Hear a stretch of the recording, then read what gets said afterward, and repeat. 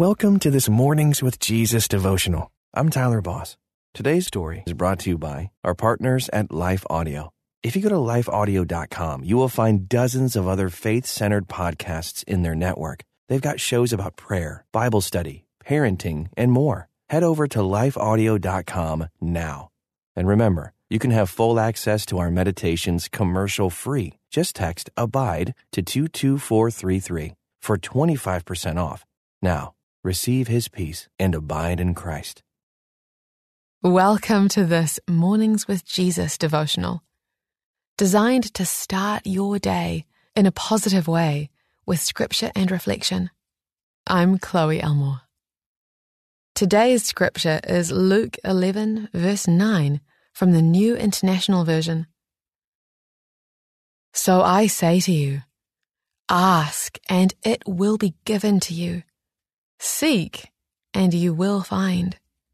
Knock, and the door will be opened to you. This story is from Elizabeth Byrne Daguerre. The other day, Elizabeth was reminded of how much times are changing.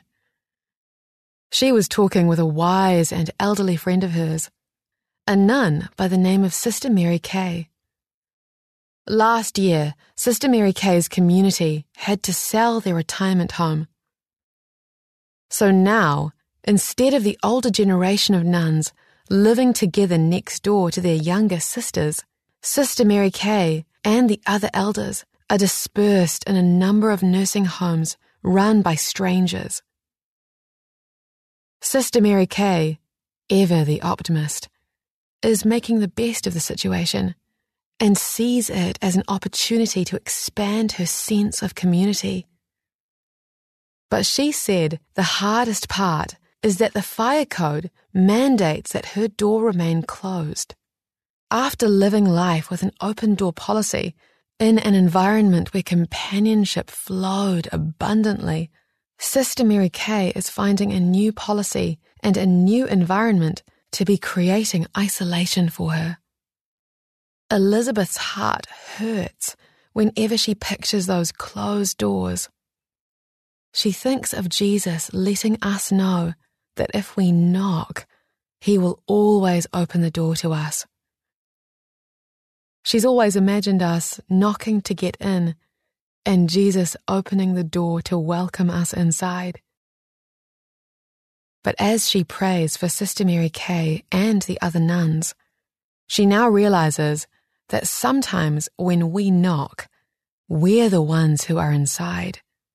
And we need Jesus to free us to come out and let others pour in. Following Jesus can mean opening doors, literal and metaphorical, that create isolation between ourselves and others. Here's a step of faith you can take today. Who in your life may be experiencing isolation right now? Picture that isolation as a door and ask Jesus to open it. Imagine love and laughter crossing that doorway, back and forth, until isolation dissolves into joyful community. Thanks for joining me this morning. Until next time, may you abide in Christ. Do you ever hear sayings make their way through the culture and the church that seem nice in theory, but are actually theologically problematic? My name is Shara Donahue, and I'm the host of The Bible Never Said That, a podcast where we examine these popular sayings under the lens of biblical truth. We cover sayings like, God won't give you more than you can handle, time heals all wounds, and follow your heart. We also spend time exploring how people use Bible verses out of context. If you want to grow in discernment and truth, join us and subscribe at lifeaudio.com.